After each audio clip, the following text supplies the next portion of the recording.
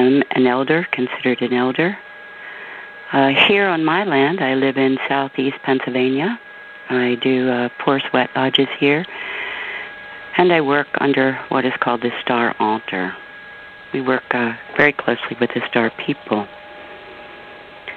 You may know them as UFO. That means they're unidentified, and I find that almost comical because we know who they are. Many of our native ceremonies, and that doesn't just include Lakota, it's throughout the world, our indigenous have long known of the Star people and the Star relatives. If you're in Hawaii, they might say that they come from the stars, if you're Hawaiian. So we do work closely with the Star relatives. There's many, many, many, many nations. There are as many nations in the heavens as there are here on this earth, as above, so below. But that's not my total focus, just part of what we do here in terms of helping individuals to find their path, to heal themselves, and to move forward in a very good way. Many of them come here sick. They come very sick. Our young people are incredibly sick in some cases. Much of it has been brought on by misunderstandings of nutrition and how nutrition serves the body. So we do work in that way as well. So we learn to sing and pray. We sing in Lakota.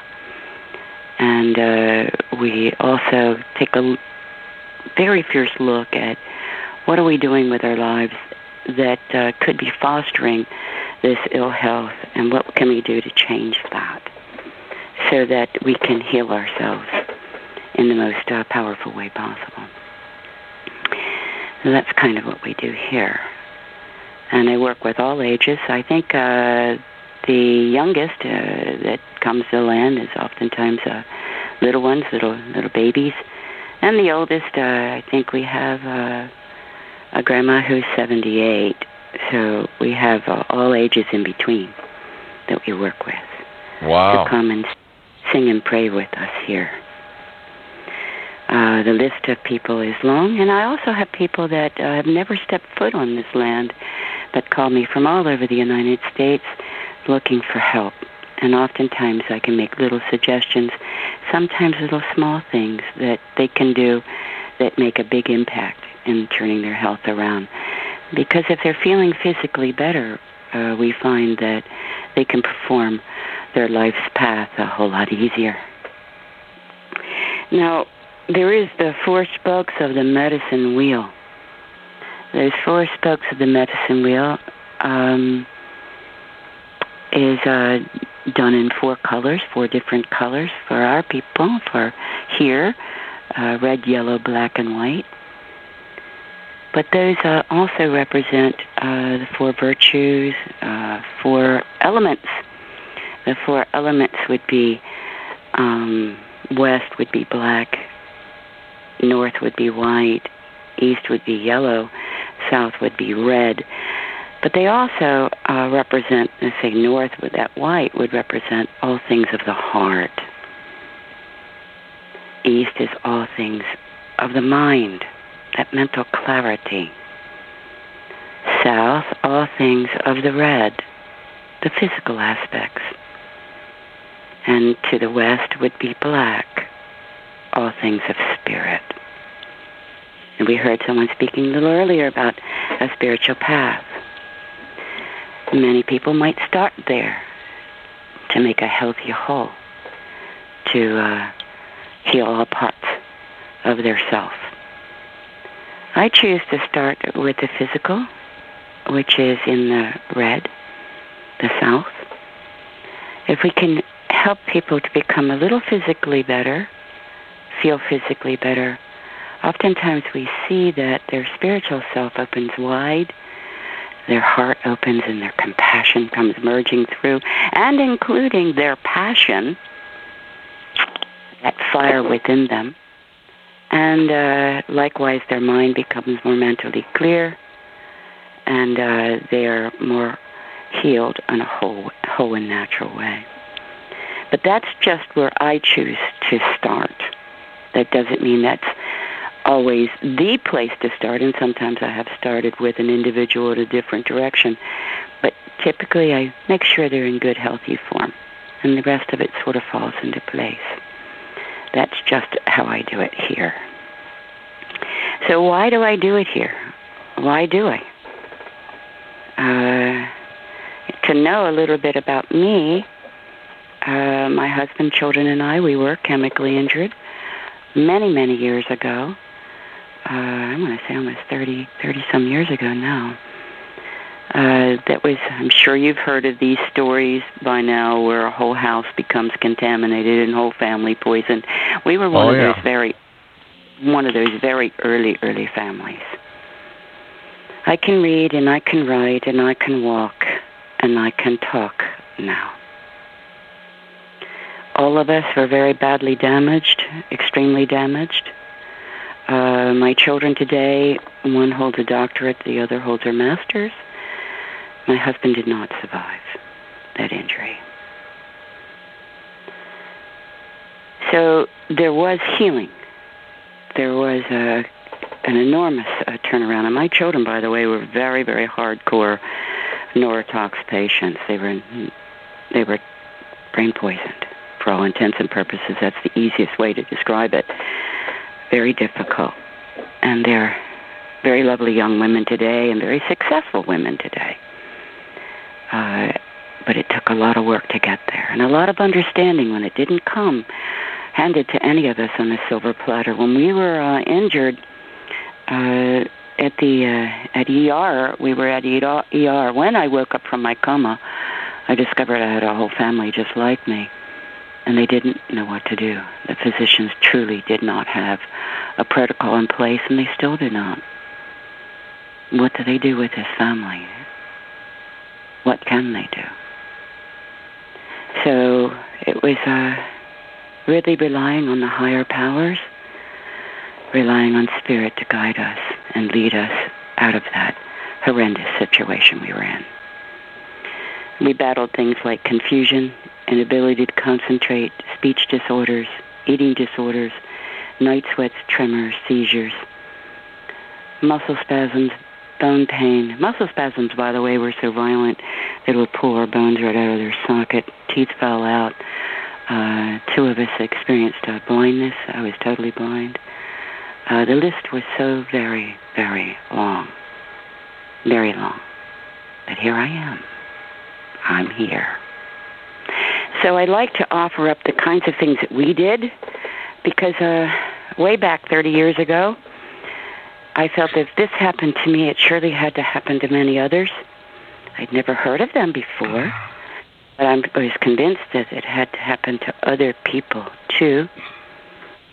And I was also convinced that they, too, were met with the same difficulties, that there was no medical protocol. And I also felt that while we received a massive dose all in one day, I believed in my heart of hearts many were receiving low doses over a long period of time. So there are many Barbara Morningstars throughout the United States and the industrialized world today that were not receiving the help they needed to heal themselves. So today, I work with people, and they may not necessarily come and say, oh, I've been chemically injured. They just come sick. And I use some of the same techniques that I used for my family that helped us in this very beautiful way to help the others who surely did come. And some of those same techniques we found very beneficial. So I'm proud to say that we have a number of individuals of all ages, whether they were born with congenital birth defects, whether they were born with and had injuries healthy and born healthy and then had injuries later, or whether they just slowly were absorbed into that world of being chronically ill and turning them around. through prayer and through song and through minor changes, diet and lifestyle changes. I don't like to call it a diet, actually. I like to call it a way of life. Heal yourselves. So that's what we do. And we've been doing it here for a very long time. I'm also a sun dancer, so I do go to Sundance and dance and pray for the people. I'm also a Chanupa carrier, a holy pipe carrier. A Chanupa carrier, a holy pipe carrier, some of you have heard it as a peace pipe. We don't call it that. It is not a peace pipe. This Chanupa, this holy pipe, no, we don't smoke tobacco in it, and we don't smoke other things in it to get high. We use chinchasha, which is red willow bark. The cadmium layer, the inner layer of the red willow bark, is scraped and dried in a sacred manner, and that is used in the pipe. So when you see the smoke that comes from that pipe, you are to remember the first breath that was breathed into the first man who was created. So therefore, you and me, we are indeed related. Matakiasi. It is so. Oh. So we make relatives that way. And we honor our relatives.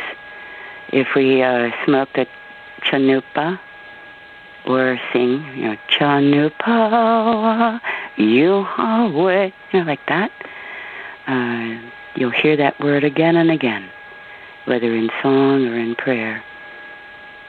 And we make relatives and remind ourselves of our relatedness so we can care for one another and help heal one another in a good way. So that's a little bit about me now. I'm the oldest girl of 6 children. Wow. My mother and father recently crossed to the other side. They were cute as all get out. I can imagine. My parents were so adorable. I was very blessed. I chose them well. We believe you choose your family before you're ever born. Oftentimes to come here to fulfill your sacred promise and to choose those individuals to assist you, and sometimes to also restore your karmic debt, repay off your karmic debt from past lives. Reincarnation or past life experiences are very central to our belief system. So we're here to reclaim ourselves, to bring forth our knowledge from eons and eons. You're born knowing everything you need to know. Every single thing you need to know, you already know it. You're born knowing it. Your life experiences is nothing more than helping you to remember. Remember who you are and why you're here, and what is your sacred pathway, and what are you to bring as your piece of the puzzle of this grand design that's opening before us. It's like that. So for those young ones who come, and I get a lot of them, oh, I hate my mother, and I get a lot of those. I get a lot of those. By the time I'm done with them, they're restoring their relationships. We use spider medicine to help us with that. They restore those relationships with their families. They heal themselves that way too. So they get healthy, and their thinking becomes healthy. Their mental clarity becomes in that way, and they begin to realize that many of the things that they thought was done to them was really of their own choosing and their own doing. They called in those lessons. So I say we're no longer at the time of the most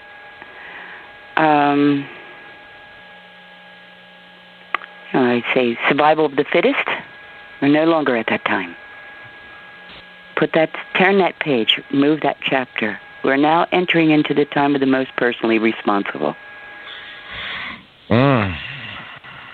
Stand in who you are. Be who you are. Walk in an upright manner. And accept those things that you've done to contribute to where you are today. And accept the lessons. Many of these things that we've gone through are nothing more than little life lessons anyway. Oops. It's I was just very thinking hard. of all the things. I was might think of all the things I might have to own up to. Not a pretty picture. We all do. Everybody. We all have these things called karmic debt that we need to clear, so we can move into that dharmic arena where the blessings will flow. So let's clear all that. Let's put that behind us and move forward, and recognize in the end there really is only one thing, and that's love. And love yourself, and that's a real hard one for some people. I find it's also very hard to understand how they can go forward that. They say, oh, but it's free will. I have free will. I hear that all the time, too. Well, I have a little formula for those who don't understand it when I verbalize it. And let's do a little math problem for those who want to be left brain about the whole thing. Free will plus respect equals harmony. It's that simple. Free will plus respect equals harmony. Free will minus respect equals chaos. And when there's all this chaos going on, you step in a place and there's all this chaos, I can assure you it's because at least one person is demonstrating disrespect. So there's a confusion about what is free will. Free will does not mean doing what you want to do when you want to do it. Oh, no. That is not what free will means. Free will means doing what enlivens your heart, but with respect to those around you. So now I have to teach respect. They oftentimes come with no respect. So how do I do that? I stand in front of these guys, and some of them are so disrespectful. They're entitled, they're this, they're that. I have to stand before them with tremendous respect and ask something of them. And once they feel that, once they feel you stand before them with extraordinary respect, they finally get it. Sometimes it takes more than once. And we do that. We honor each other in such respectful ways here. And when that's done in that way, they soon capture the concept of what is respect. I'm finding a lot of our young people who come here, they have no idea what is respect because they haven't been shown any. So that's what I do. Yeah, there you go. And that's what I expect. That's what I expect of all of us to do with each other. Stand in front of each other with extraordinary respect. Excuse me, I got a little doggy. Well, with here, you're right. We have our Earth Guardians, our Star Guardians. We have all the angels, archangels, ascended masters, all the way up to Creator's heart. We have many, many helpers, and we call upon Tunkashila. Tunkashilaya. We call upon Tunkashila, which literally translates as grandfather. And I let everyone know that each and every one of you have all of your grandmothers and grandfathers surrounding you. They're on the other side, but they can do so much more than those who can on this physical realm, this 3D realm that we live in.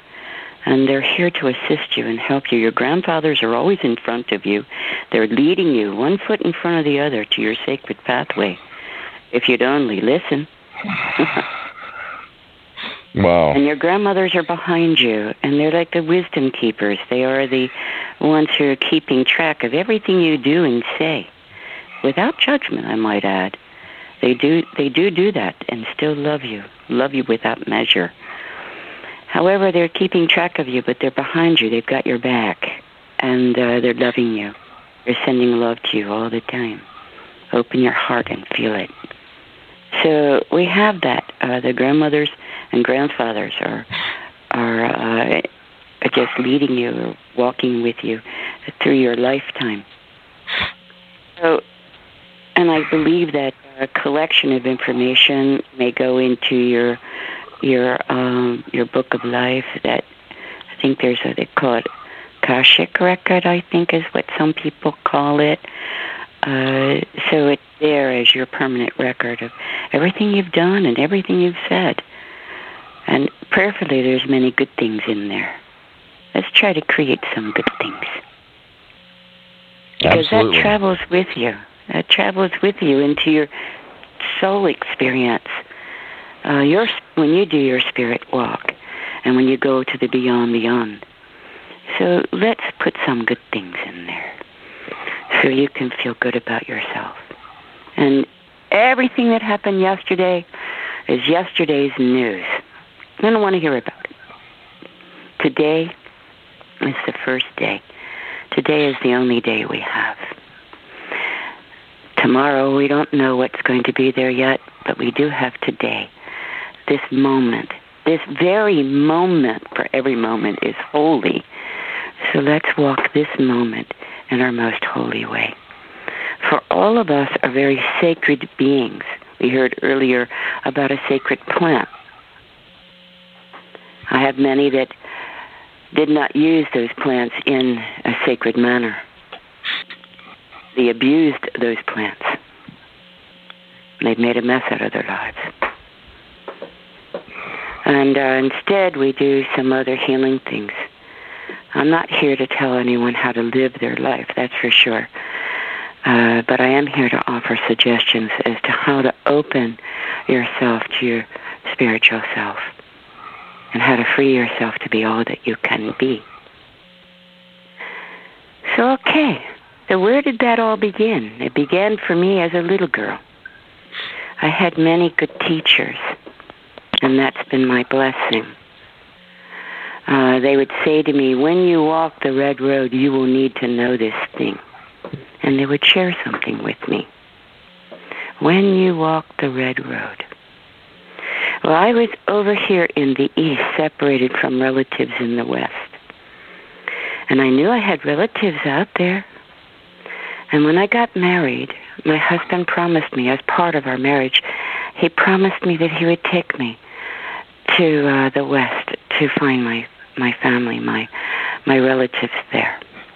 I had lots of relatives here in the east.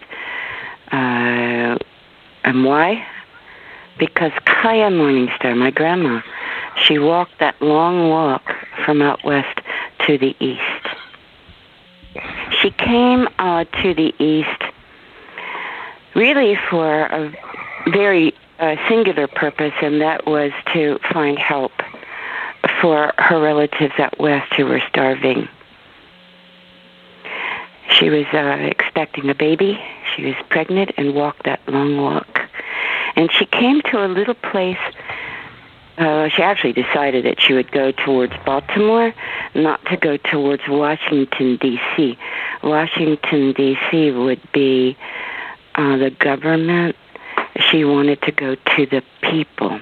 And she heard there were lots of people in this great city of Baltimore. So she walked in that way.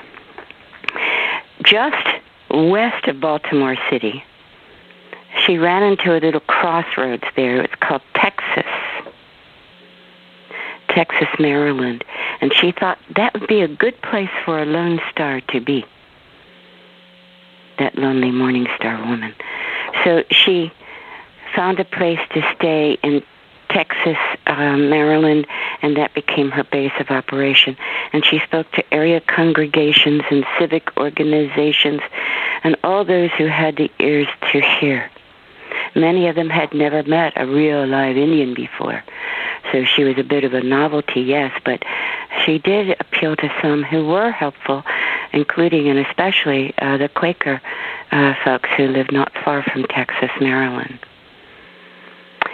It was always her intention to go back to her people. But the longer she stayed and did her work, the sicker she became.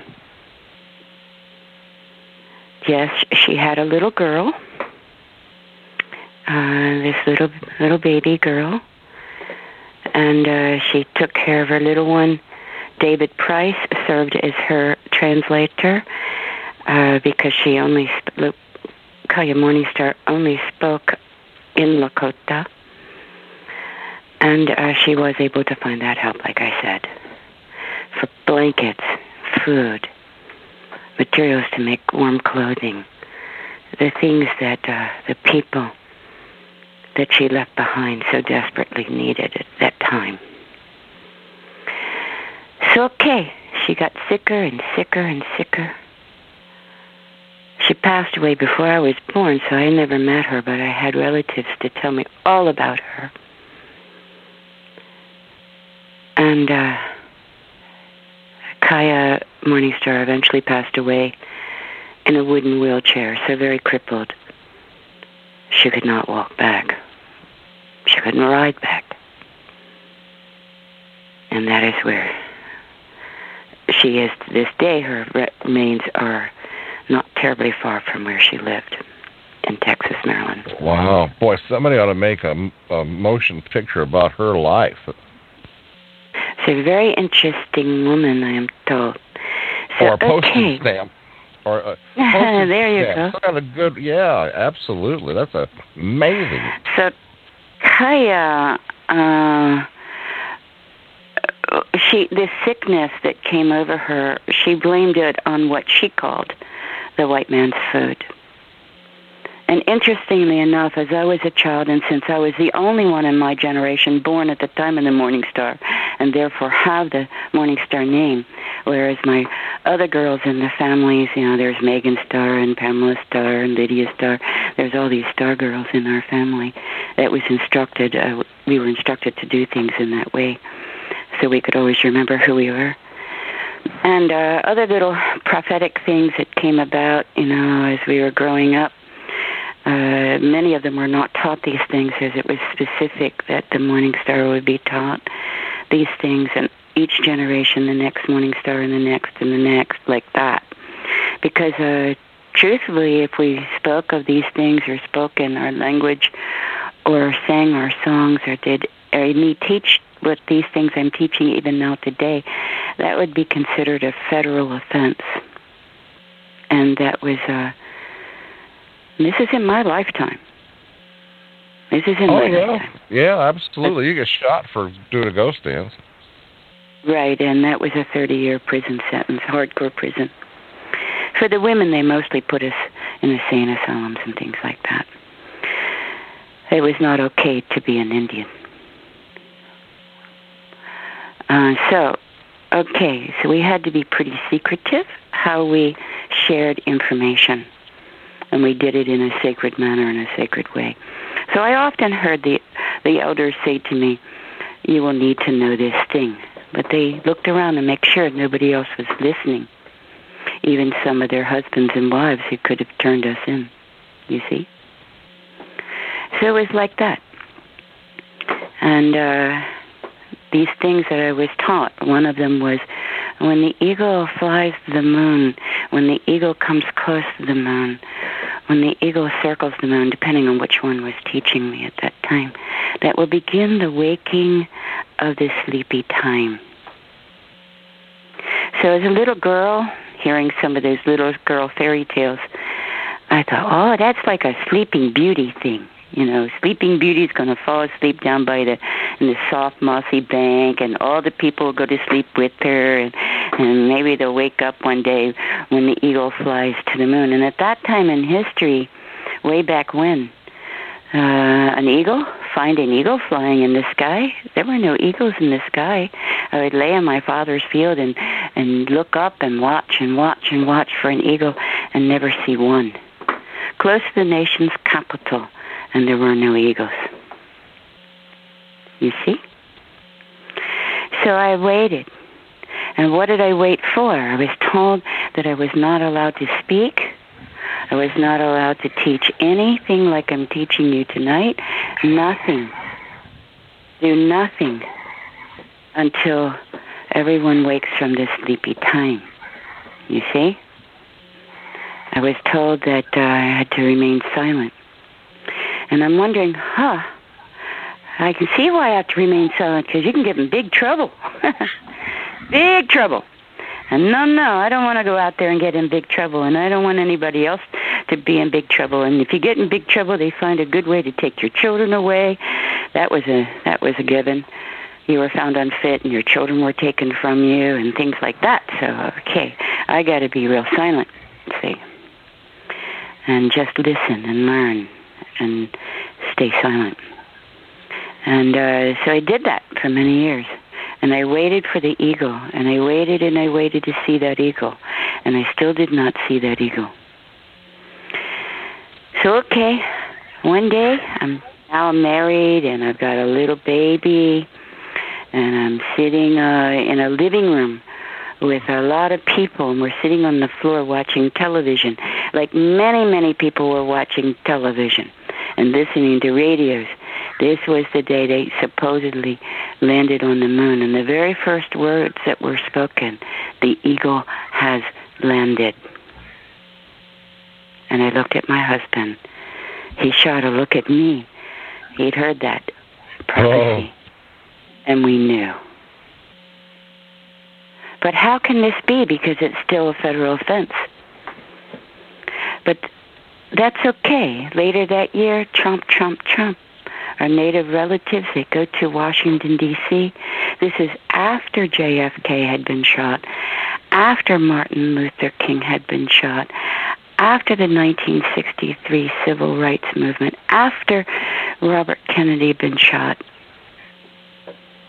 And the question that was posed in Washington, D.C. is, while you're handing out these freedoms, do you think you can hand some freedoms to my people, too? Oh, what do you mean the people don't, the native people don't have freedoms? Oh, no, we have no freedoms. Okay, so Congress, they got to go around and round for about 9 years, and in 1978, the American Indian Freedom of Religion Act was passed. I get this. I get that. Thank you very much. So, okay, I understand now. Okay? But I was then told it's 1978. I have children that are going into middle school, like that. And I'm told, oh, no. Still don't loose the tongue and speak. No. You must wait for not the pen of man, but the sign from Tkashua. That would be a birth of a white buffalo. We do not know when this white buffalo will be born, I was told. But we know this white buffalo will be born. An all-white buffalo that will change the colors of that of the medicine wheel, the red, yellow, black, and white. Start with white, then yellow, then red, then turn black. We know this. It will happen. And that'll be your sign. If that buffalo is not born in your lifetime, then just look for the next morning star and teach the next morning star all these things that you have learned. But if the white buffalo is born in your lifetime, then you can loose the tongue and speak. See how that went? Well, Miracle was born in Janesville, Wisconsin in 1994, an all-white buffalo. And it made international news. And I knew, okay, but how can I speak when my relatives are out west and I'm here in the east? You see? So I didn't know, because I didn't find my relatives out west. But I noticed the roads were really red. I did notice that. In the east, there's black macadam robes, those ribbons that go all over your mother's back. But out west, those roads are red, that red road. Literal and figurative translation of things is important. Okay? Understanding things literally and figuratively. Many of the prophecies are told in that way. Many. Literal, figurative. So, okay, when you walk the red road, you will need to know this thing. And here I'm walking in this black macadam road, see? And go out west and discover the roads are red. All righty now, I get this. I'm understanding things. Life events teach us as we go along what we need to know. It unlocks that knowingness, that memory, like that. So, okay, here I am. I'm walking on the Black Macadam Road, these black ribbons. And I'm very aware of that prophecy of the black snake cutting through the west. I thought that was the black snake, was the black ribbons that you would know as roads. Oh, no, no, no. I now know what the black snake is. It took me a long time to figure that one out. We call them pipelines.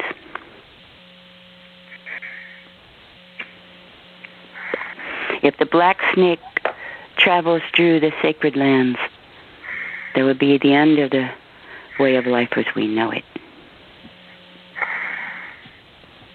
So there are many who are out there today in North Dakota, standing strong with Standing Rock, to bring awareness to the dangers and the threat to our water.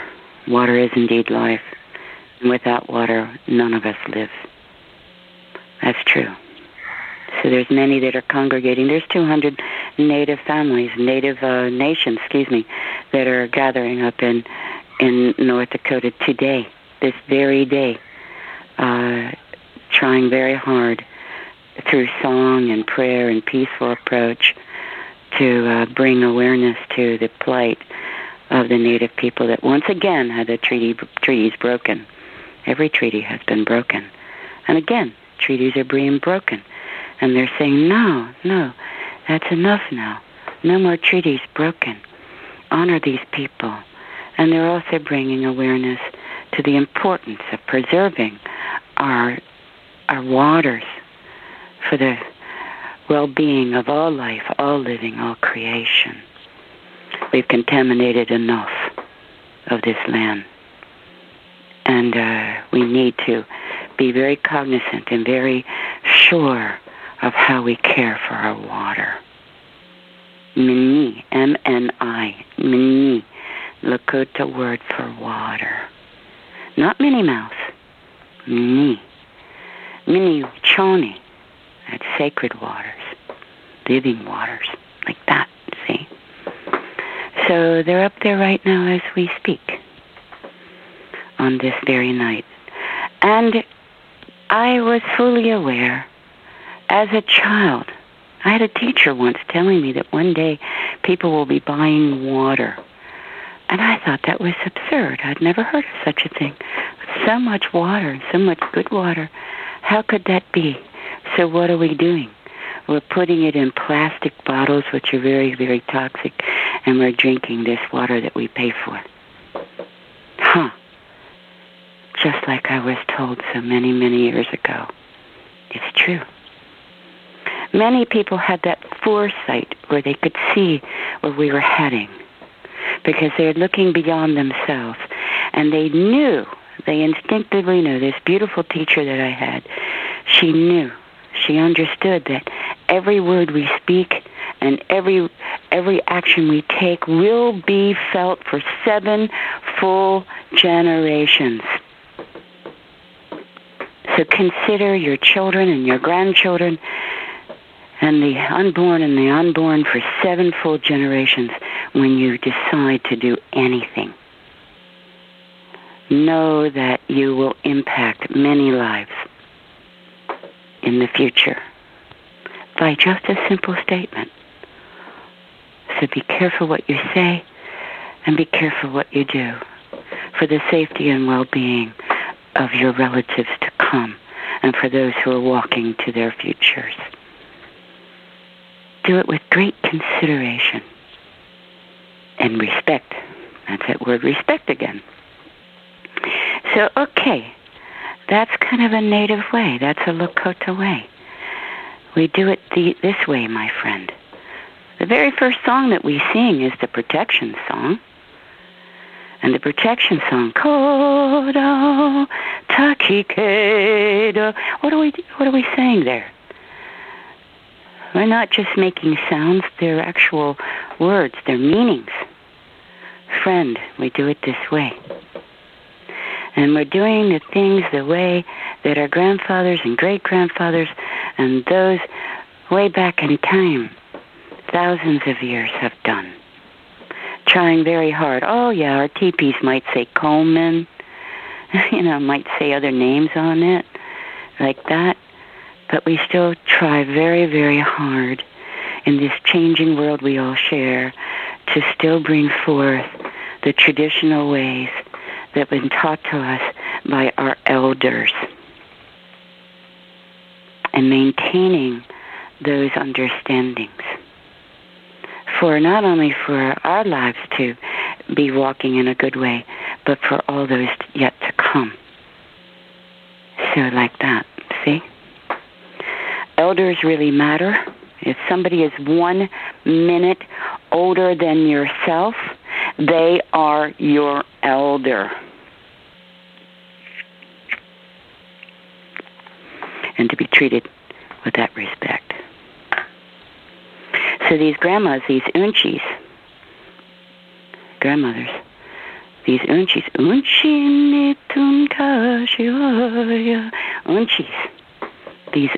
these grandmothers, hear them. Listen to your grandma. If you don't have a grandma, I can guarantee you there's a grandma around the corner from where you live. Find a grandma. A grandma doesn't have to be a biological one. A grandma can be a spiritual one for you. Hear them. They carry great wisdom. They carry great knowledge. The grandmothers and the grandfathers, they do. But in Lakota way, back in the teepee days, those grandfathers, they stayed back at the camp, at the village. The young men, they went out and hunted, and the women stayed close by, and they gathered, the hunter-gatherer of our society. So the men were the hunters, and the women were the gatherers. Those hunters had a very dangerous vocation. And sometimes they didn't come home. It was a dangerous place. The women, they would take their little babies that are nursing with them. You call them little papooses, and they have their little cradle boards. They took those babies with them in their forays to gather. But back at the village would be the grandmothers and the grandfathers and the little kids. And the grandfathers, they taught all things of the sky, and the grandmothers, they taught all things of the earth. Father Sky, Mother Earth. So the grandmothers and grandfathers served as the daycare, and they served as the educational system. And today we have many young ones who are not listening to their grandparents. And interestingly enough, I'm discovering a lot of grandparents are failing to recognize the value of who they really are and the impact that they can have on those little ones. So teaching the grandmas to walk in a good way and be the teachers, teaching the grandfathers to recognize their sacred responsibility to the young ones, and having the young ones understand how critically important it is to honor those elders and hear them. That's all part of the teaching they get here, too. Of course, I have a grandma stick. It hangs on my altar. A grandma stick, and they all laugh at it. Oh, she's going to get her grandma stick. Oh. The grandma stick that I have is it's a twig, just a little twig.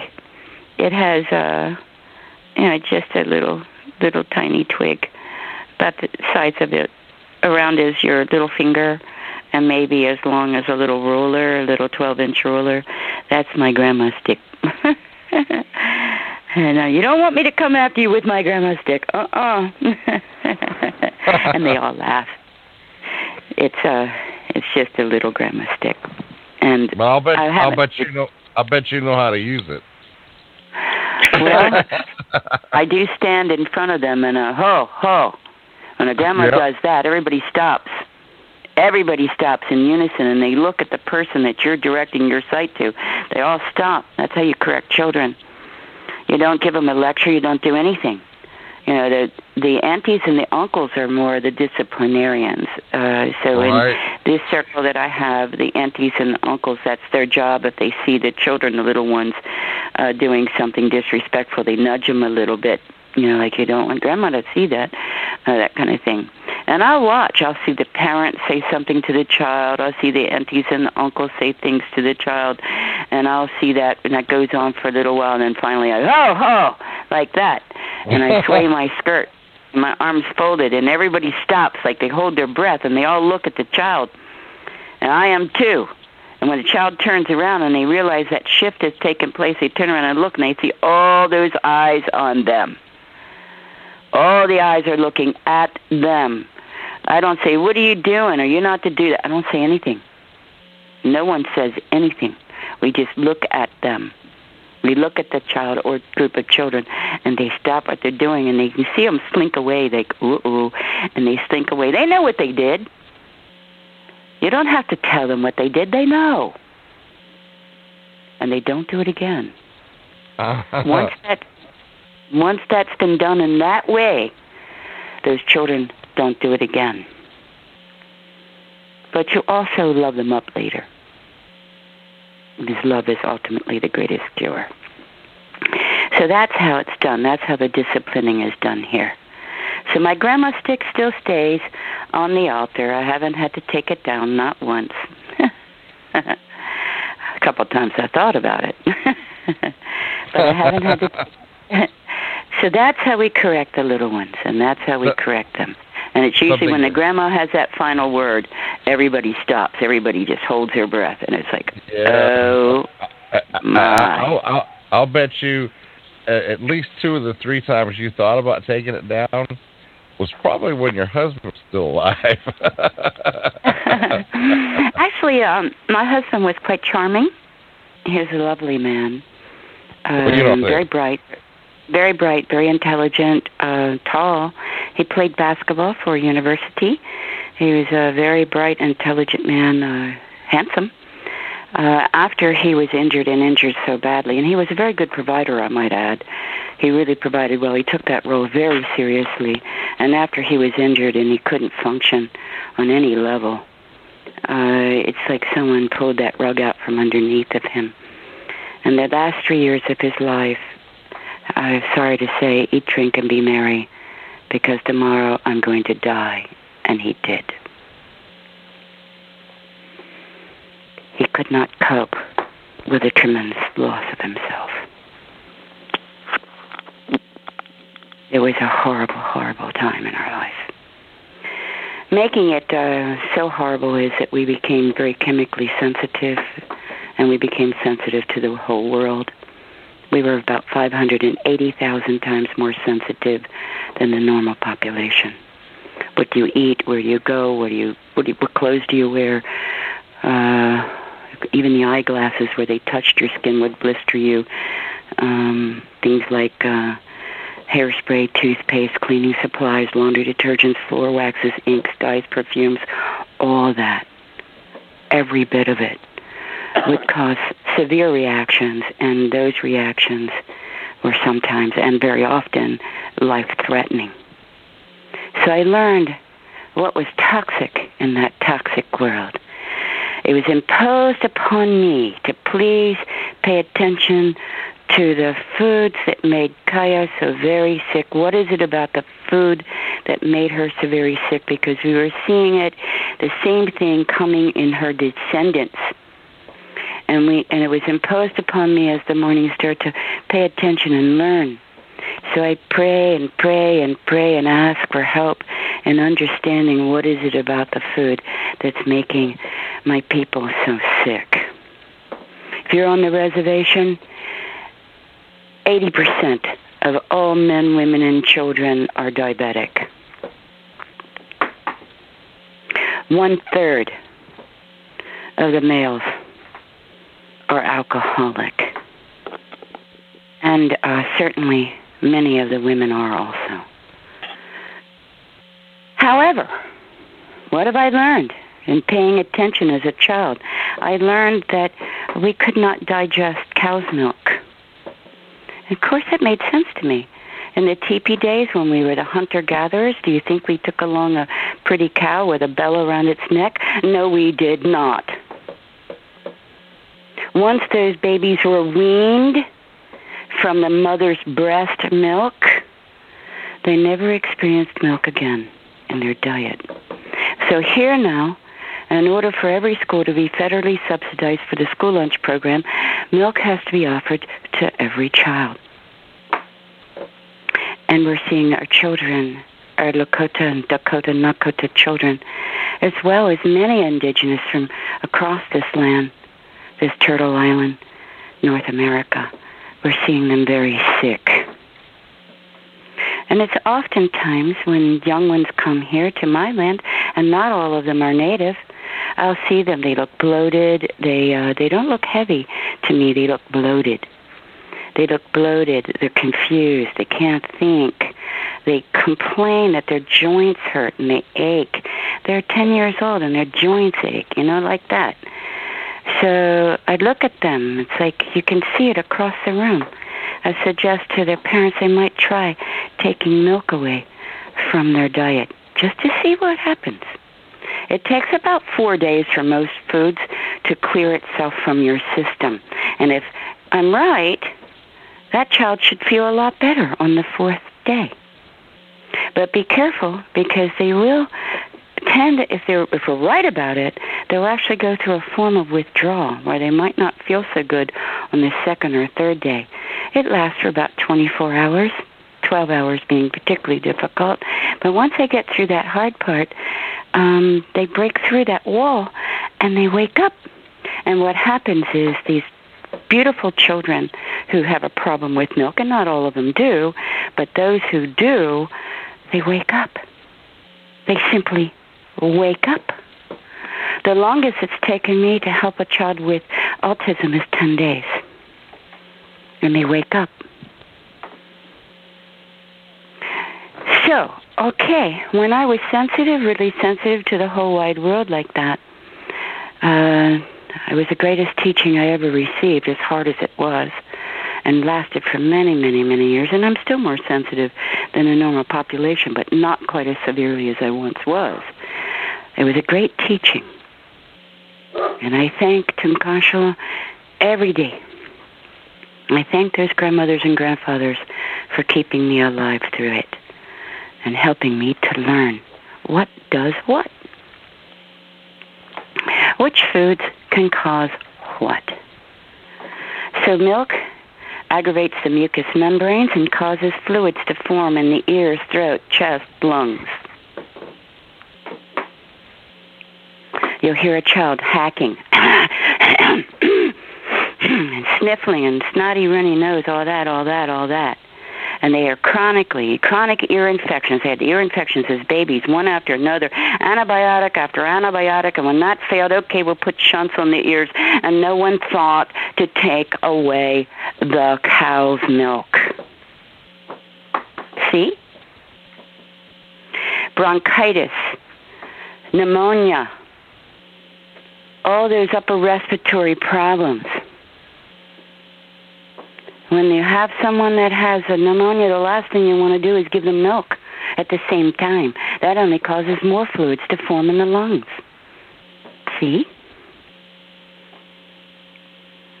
So, okay, if you don't catch that when they're the toddlers and the little fellas, by the time they're in elementary school, then they complain, my tummy hurts. And everyone wants to send them to the school psychologist because it magically always works, affects them, or they complain right after lunch in their math class. So maybe they've got an attitude about math, so let's take them to the school psychologist to get over their affinity for math. When maybe it's what they ate or drank at lunch. You see? Yeah. So when you allow that child to continue with my tummy hurts and there's nothing wrong with you and the doctor said there's nothing wrong with you, you're just trying to get out of going to school, all that, the stress that child feels, and by the way, it's very stressful to be sick, so they're already feeling stressed without getting more. And then all of a sudden they're more grown up and they become adults, and then they have bowel problems and diarrhea, and then eventually, if they're still not corrected, look out, you might develop Crohn's disease. Irritable bowel syndrome might make you wish you were dead, but Crohn's disease can kill you. And there are many, many who are just learning now for the first time what we mean by lactose intolerant. So they go out and they buy Lactaid and they do all this and all that, you know. I'm all about, if you're sensitive to cow's milk, then leave it alone. But I like my ice cream. Okay, then you're choosing to be sick. That's your choice. If you're choosing to be sick, okay. But usually once they remove, let's say those who have come here and they're sick in those ways, and by the way, they're mentally cloudy, really cloudy. So once we remove them from, or they remove it from themselves, actually, I don't do anything like that. They remove it from themselves.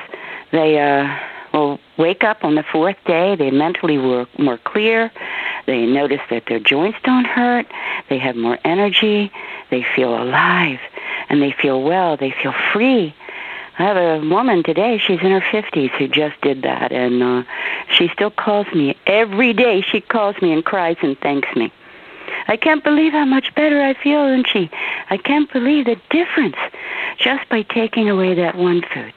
So that means cheese and ice cream and sour cream and cottage cheese and those things, which was her mainstay, she said, for many years.